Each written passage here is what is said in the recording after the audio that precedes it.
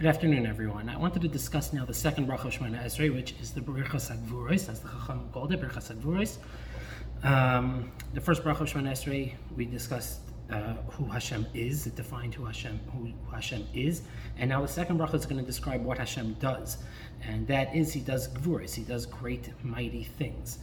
As we know, the chasima of each bracha summarizes the essence of the bracha, and the chasima of this bracha of gvuros is bרכת מחיה המתים. So it seems like tchias hamesim is the real central point of this bracha.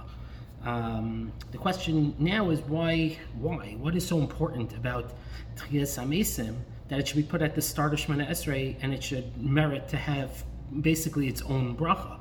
What is the connection between tchias hamesim, the belief in tchias hamesim, and the service of Hashem in regards to davening?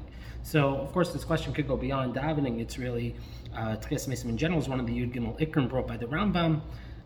So why is this so important? So we could try to take this idea, try to understand why we're focusing on tchias hamesim. We could apply it to Shloimy Zelcer, and maybe we could also apply it to our general belief system.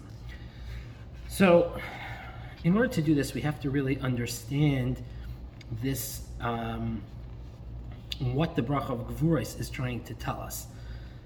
So really, if we look at the bracha, the main part of the bracha, if you look at the examples given in this bracha, we see that they're all situations where Hashem, in His great power, saves people from an existing predicament that they are in. So gevura, this trait of gevura, of strength, might, it stops a wheel which is in motion, and meaning there's a natural state, and Hashem comes and He changes it. So if a person falls, then Hashem will pick him up.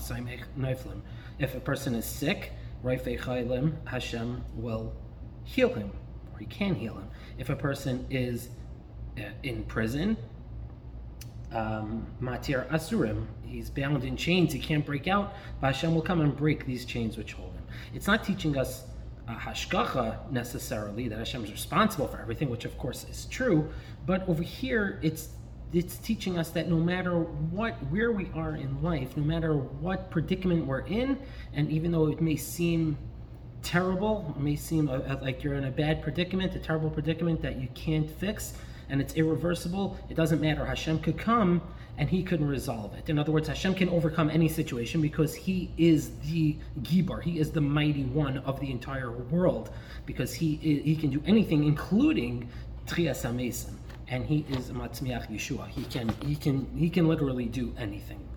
Now, there's of course a difference between all the examples of the gvuros, healing the sick, supporting people who fall, and freeing a person from jail. And then there's the ultimate example, which is tchias hamesim. There's a difference between the first three that I said and tchias hamesim. We have seen in our lives all the first three examples, but we never witnessed tchias hamesim, of course. None of us have. On the other hand, it's another difference is all the first three examples, they're all only kind of partial examples of how Hashem can step in, because they don't really demonstrate the totality of Hashem's gvura. They don't show His infinite gvura, because there are other non-divine powers that can succeed to a certain extent in healing the sick. You could go to the best doctor in the world, and you can, even though of course Hashem is the Rofei Chaylim, but the doctor is the one who's helping you. A person is in prison, of course Hashem is the one that has the hashgacha to get a person free from prison, but there could be a president who can pardon you and you'll be out from prison. So these are things that we don't really see Hashem's total gevura in the first three brachas. But if we examine the bracha, then we see it says matir asurim, and right after that it says Micha Meicha Bal Gvuros, who is like you?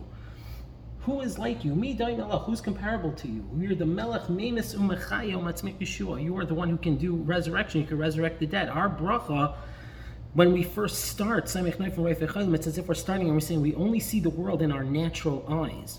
And if you're in that state, you really can't daven at all, because you really can't have the total connection to the Ribbono Shel Olam to be totally reliant on him.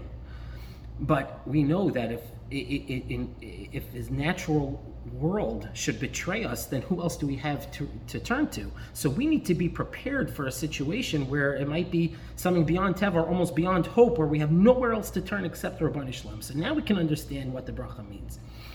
Before the Me'in Chasima, before Bרכת Hashem Maxia HaMesim, we say Micha Moicha Bal Gvuros Umi Doy Melach. That is, we are saying, we're an expression of wonder.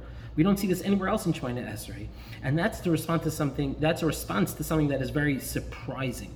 So now we can understand what it means. Before davening, we stand with our natural eyes, and as religious people, we view the action of Hashem within the natural world. But in our eyes, Hashem is part of the natural world, but it's still part of a system within which he operates. But now all of a sudden, Micha Moicha, who is like you, we see the eyes that we have from Hashem beyond the natural order, beyond the teva.